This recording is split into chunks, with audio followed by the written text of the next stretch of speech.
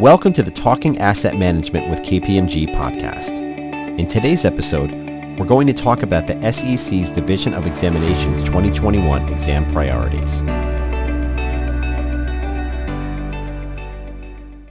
Hello, this is Sean McKee, KPMG's National Leader for our Public Investment Management practice. And with me today is Matt Giordano, our Deputy Leader of that practice. Matt, if you'd like to say hello. Great to talk to you today, Sean. Great. And Matt and I today are going to be talking about the SEC's Division of Examinations 2021 exam priorities. And we may use the term OC also from time to time to refer to Division of Examinations. They recently changed their name. It was formerly the Office of Compliance, Inspections, and Examinations, and otherwise affectionately known as OC in the past, and now it's the Division of Examinations. So you may hear us use that interchangeably. So one of the things that's very interesting around any time they release the exam priorities for the year is they also go through the prior year and they say what the exam results were and they summarize those. So Matt, when you looked at the 2020 summary of results, what in there did you find interesting? Sure, Sean. There's a lot of interesting tidbits in there, but if I look at 2020, I would say the first thing that stuck out to me was how busy the Division of Examinations was. And if you look at it holistically, the division essentially had to pivot to more pressing issues due to COVID. They were very focused on the working environment due to the pandemic. So they were looking at BCP plans, operational effectiveness, cybersecurity, and a number of other areas. But on top of that, they still issued 8 risk alerts. They had over 3,000 examinations.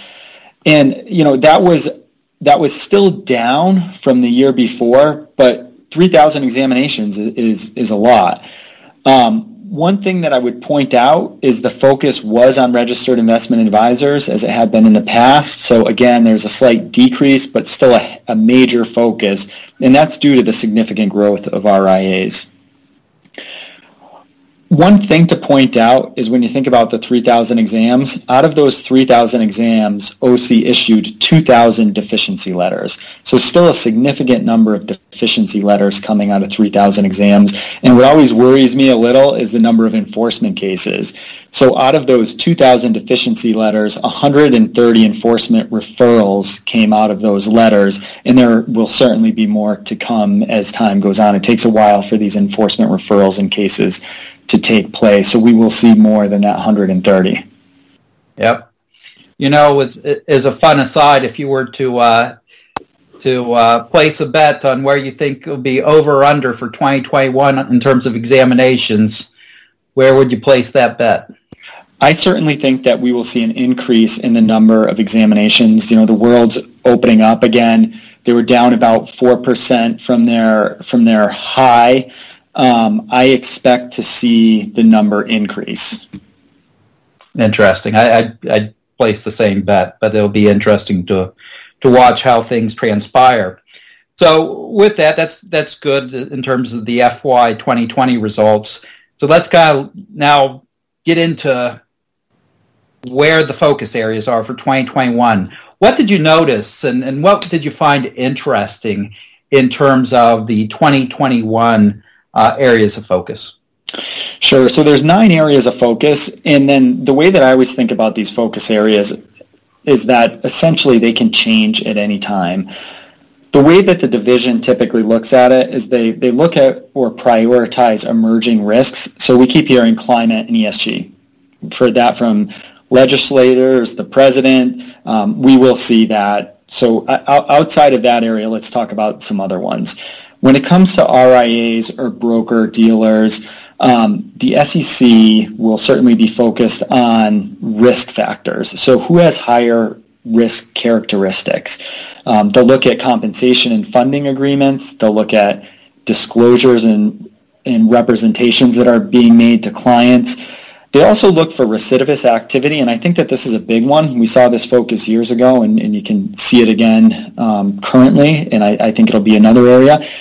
if you are a fund that has had a number of deficiencies, or a registered investment advisor that has had a number of deficiencies in the past, I certainly think that you will be elevated on the risk level and likely to be focused on again by the Division of Examinations.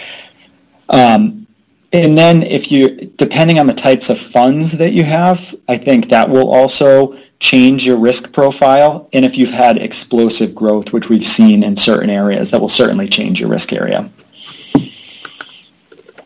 Out of the 9 focus areas, you kind of have the perennial areas that OC always focuses on, or the Division of Exam focuses on, and that's really around standard of conduct, fraud or sales practices, and then the retail investor. And what OC did, and where they're looking at retail investors, is around mutual funds and ETFs, and the focus will be on recommendations that are involving certain ETFs and the adequacy of the risk disclosures and the suitability.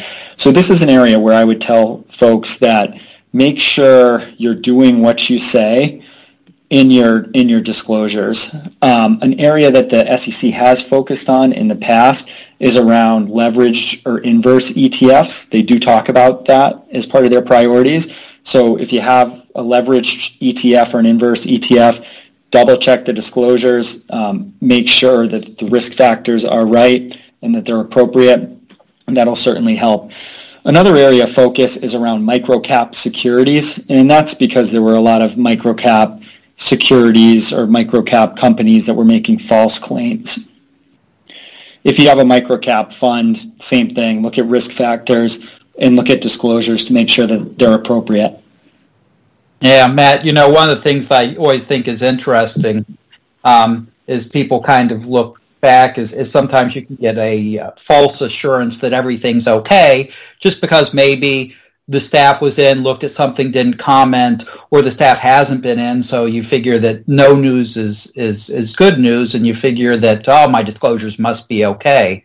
But it's common for us to see that's not the case, that you just can't assume that that's something that they paid very close attention to, and thus those double checks that you mention around policies and procedures and disclosures can be very valuable, and it's a good thing to do periodically and recheck yourself.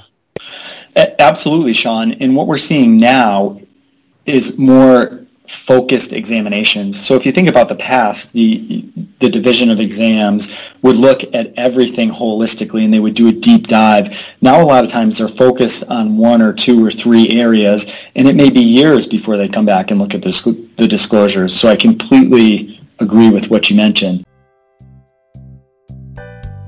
Did you know that KPMG has a full suite of podcasts featuring our thought leaders and their insights on the business challenges of today?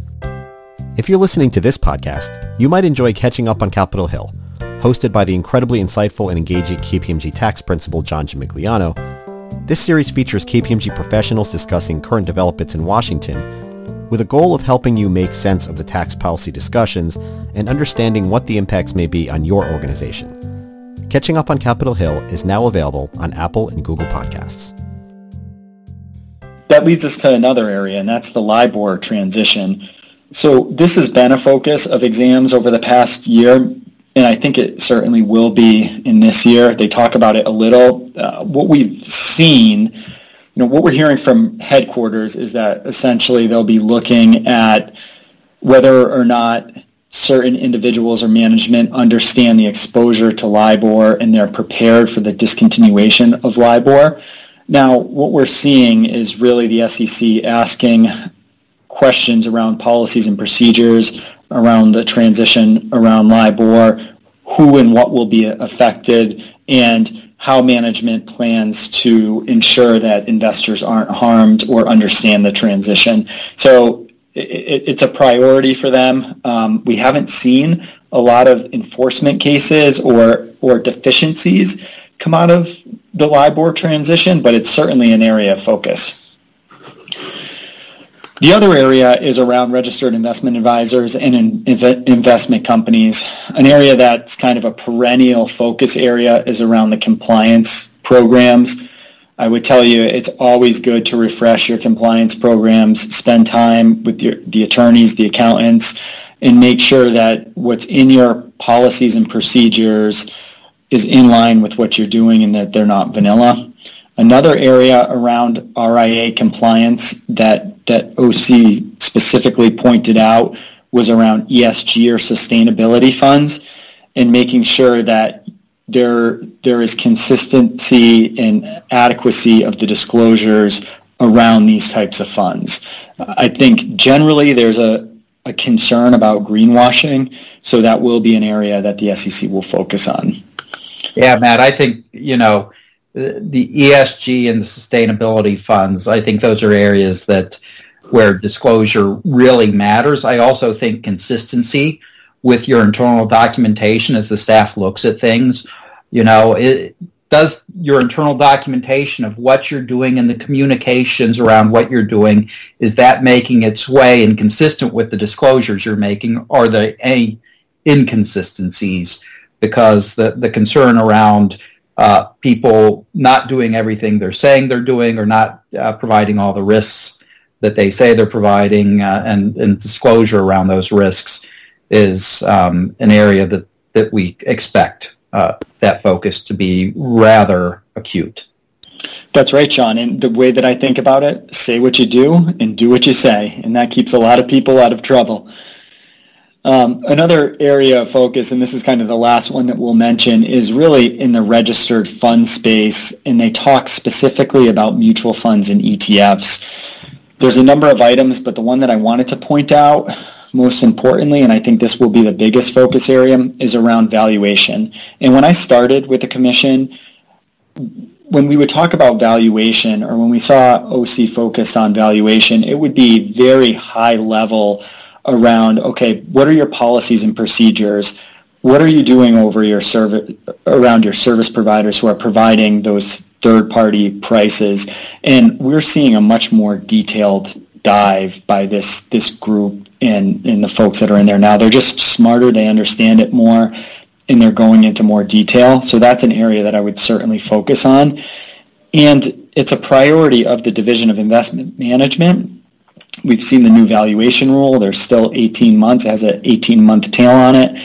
But folks are really starting to look into valuation, and I would expect that to continue.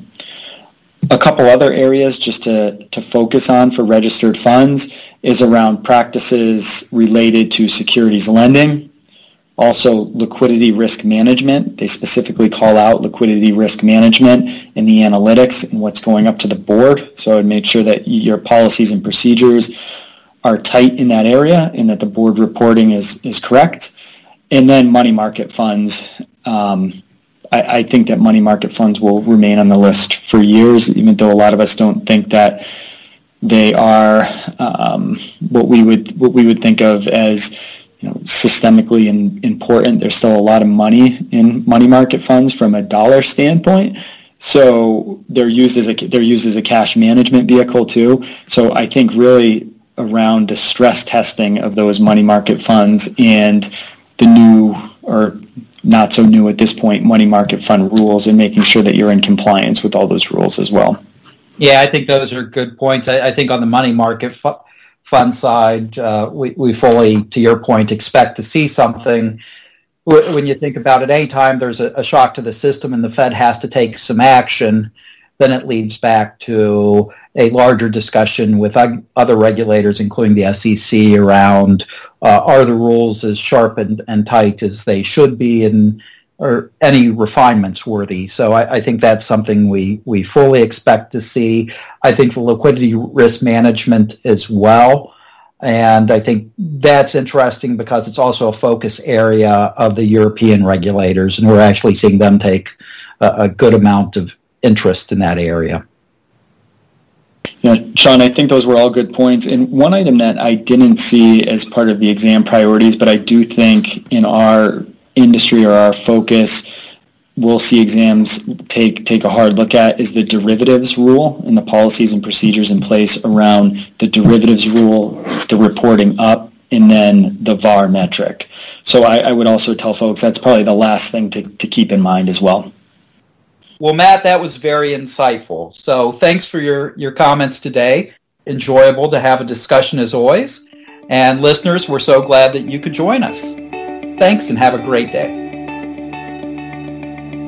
Thank you for listening to Talking Asset Management with KPMG. And be sure to subscribe to the series to be notified of new episodes.